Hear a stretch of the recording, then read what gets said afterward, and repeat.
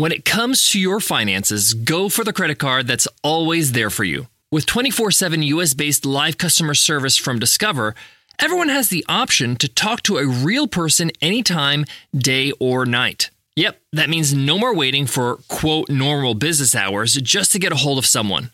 Real service from real people whenever you need it. Get the customer service you deserve with Discover. Limitations apply. See terms at discover.com/creditcard.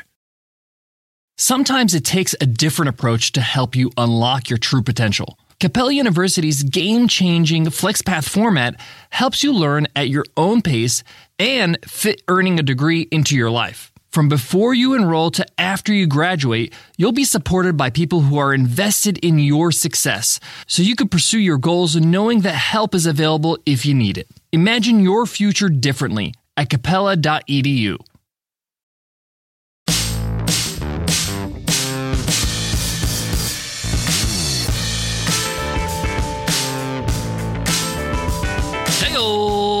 Welcome to the $100 MBA show. No fluff, just the good stuff with our practical business lessons. I'm your host, your coach, your teacher, Omar Zenhom. And today is Q&A Wednesday, where we answer a question from one of our listeners. If you got a question you want to ask, go ahead and email me over at omar@100mba.net. Today's question is from Tom, and Tom asks, how do I resolve disagreements with my co-founder? Overall, we get along all right and can agree on most things, but sometimes we get into very heated arguments because we both feel strongly about a certain way of doing something or a decision we have to make. How do we resolve it? Do you have any suggestions that could help? Great question, Tom. I've had a co-founder for over 10 years.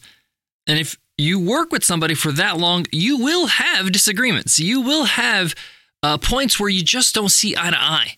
And business owners, business founders, they're passionate about what they're doing. And it's normal for them to feel strongly about their opinion, to feel strongly about the way they want to do something, especially when there's an opposing argument, somebody telling you, no, that's not how to do it. So in today's lesson, I'm going to share with you some strategies that has worked for me and Nicole, my co-founder, over the years to get over this hurdle, how to settle disagreements and move forward and make the best decision for the business. Let's get into it. Let's get down to business. I want to start by saying that disagreements are not a bad thing. They're not a bad thing. It's actually a pretty good thing because it means you have options. You have different ideas. You have different ways to solve a problem or to reach a certain goal. And let's start there. Let's start with the goal. I always like to start any disagreement with common ground. So it's good to ask or to start with asking, what is success in this situation to you? What is your desired outcome? So each person can express what they like out of this situation. And oftentimes you'll find that they're very similar. I'm trying to accomplish X, Y, Z. And it's usually the approach of how to accomplish X, Y, Z is where the disagreement is. For example, you and your co-founder might be disagreeing on how you want to market your business. Maybe you want to spend marketing dollars on paid advertisement. Maybe your co-founder wants to spend that money in creating great content and doing content marketing. You're both trying to market effectively to get more customers. That's really what you're both trying to do. So it's good to start there. Why? Because it allows both of you to see that you're both trying to move in the same direction. It also reminds both parties what you're trying to do here, what the ultimate goal is. Sometimes we get lost in the minutia, in the detail, in the execution, and our egos get in the way and we want to do things in a certain way. But if you both get what you want at the end, then the details don't matter so much. And it doesn't allow you to really get all worked up about those details. So it's a good place to start. And it's okay if your desired outcomes are slightly different. That's fine. But zoom out a little bit and you'll ultimately find out that, hey, you both want the business to be successful. The next step is an exercise I call outside investor. What does this mean? Well, both of you are going to do this exercise where you're going to pretend you're an outside investor. And you're going to lay down the strategy presented by both people, you and your partner. Now remember, who's going to execute these strategies? What information, what experience do they have? For example, let's say you want to run Facebook ads and you've run hundreds of Facebook ads in the past and you've spent hundreds of thousands of dollars on Facebook ads before. That's important information when it comes to that decision. On the flip side, every time you've run content marketing, you might have been successful. So the point of this exercise is to lay down both strategies, both sides of the argument, both ways of doing something, and then you're going to act as an outside investor. And you're going to act like your company is asking for investment to implement a strategy. As the outside investor, which strategy, again, you're putting up your money, which strategy would you want to be implemented using your money, given all the information that's presented? Now, you might be saying, well, obviously, you're going to be biased and you're going to just choose your own strategy. How does this help, Omar? Well, here's the kicker. The strategy cannot be implemented by either of you. It has to be outsourced. Just for this exercise, you have to do this. The only thing you can do is advise or instruct whoever you're outsourcing this work to. Why is this important? Because most of the time, we lean on strategies, we lean on decisions, we lean on things that we're comfortable with, that we know we've done before. But if we're not going to do it ourselves, we might not feel so comfortable with it. And a big reason why we're resisting something else is because we don't want to risk doing something new. So if you both agree that, hey, neither of us are going to work on this, we're going to outsource the work.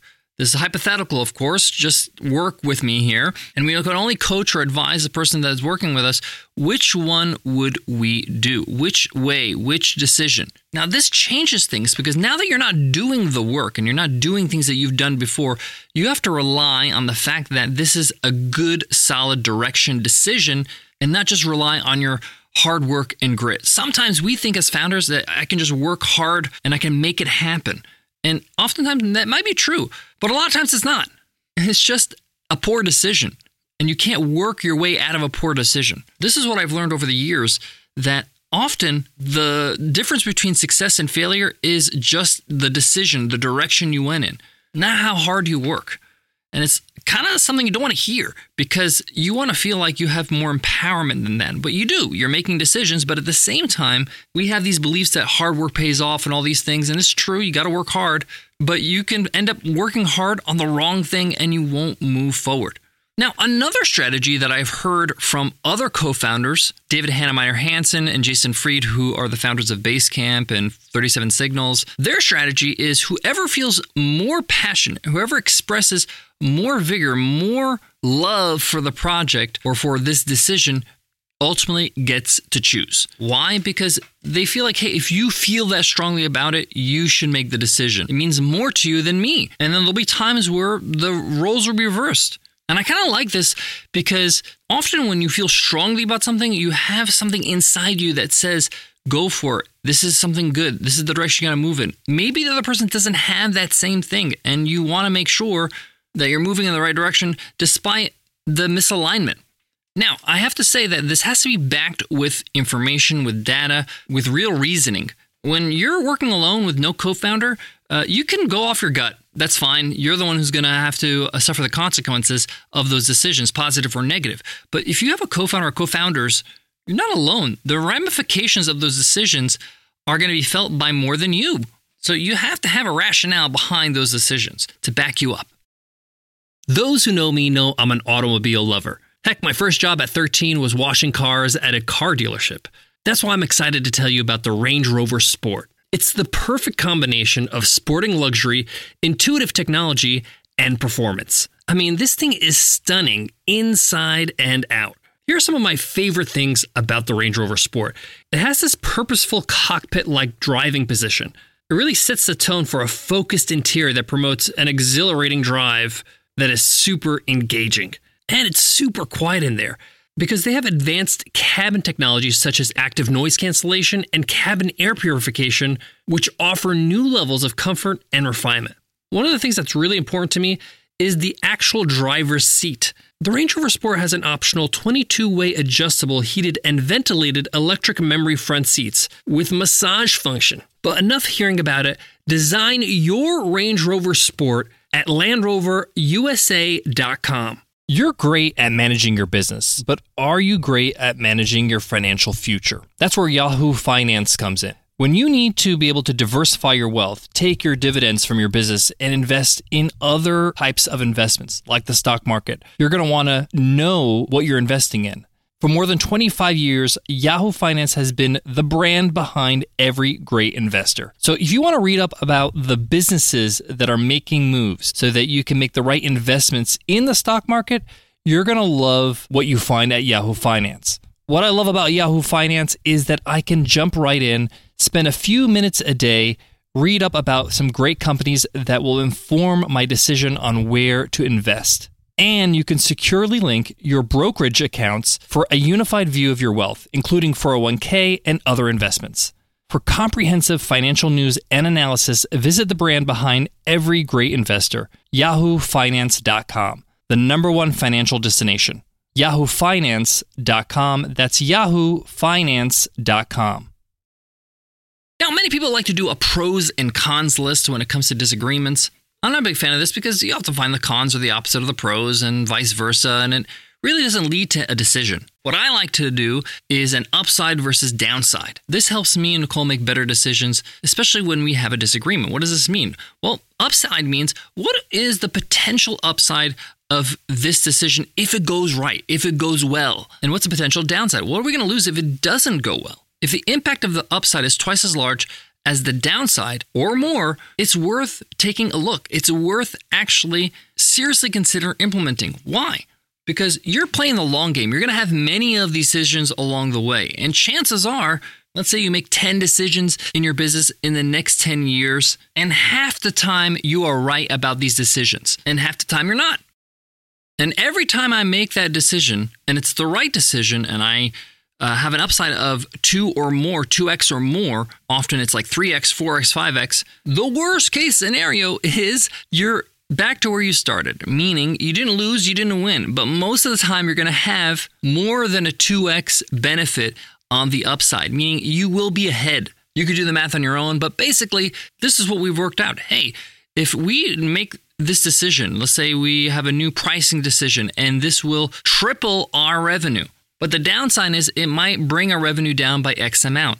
It might be worth the risk. Now, when you take that decision, you can take it in steps so you can feel it out and make sure that you have a backup plan, a way to reverse it, all that kind of stuff. But upside versus downside is a great way to look at it because at the end of the day, sometimes you just are going to roll the dice. And if the upside is much more than the downside, it's worth to make that decision consistently. Now, some co-founders like to get a third party involved, an advisor, a coach, to kind of settle it for them.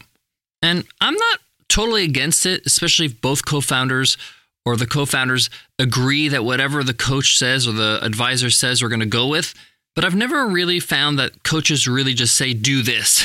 Most of them just kind of give you your options and say the decision's ultimately yours. But even in that process, they might give a perspective that one of you are not seeing and that will allow you to kind of go one way or the other. And this is where that initial intention really matters, what you're trying to accomplish. If whatever decision leads down to that same path, then you should be okay. If you're aligned with the ultimate goal, you should be okay. Good co-founders trust their other co-founders as well. And it's okay for you to say, hey, I'm going to trust you on this one because I see that you're very passionate about it. I see that you've given good arguments, but there's going to be a time when I'm going to need you to trust me. And it's okay to have that give and take. Having a co-founder is like any relationship in life, friendship, marriage, sibling relationship. It requires investment, it requires sacrifice, it requires communication, and ultimately it requires you to care about one another, care about your futures as founders and the future of your business. And if you're coming from that perspective, you should be okay. Thanks so much for listening. Thanks, Tom, for the question on Q&A Wednesday. If you got a question you want to ask, go ahead and email me at omar@100mba.net, and I'll make sure to answer right here on Q&A Wednesday.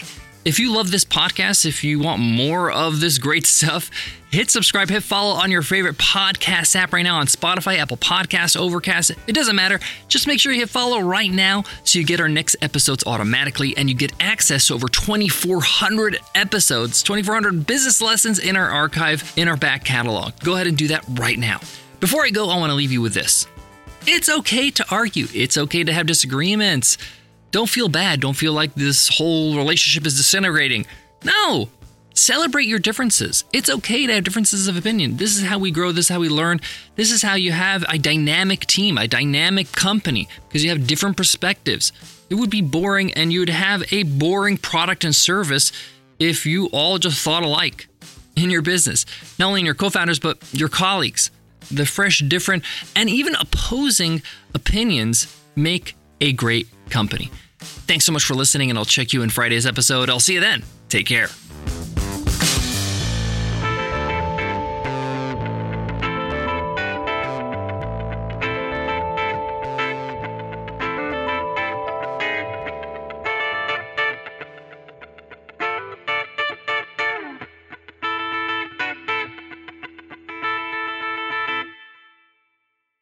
Rev up your thrills this summer at Cedar Point on the all-new Top Thrill 2.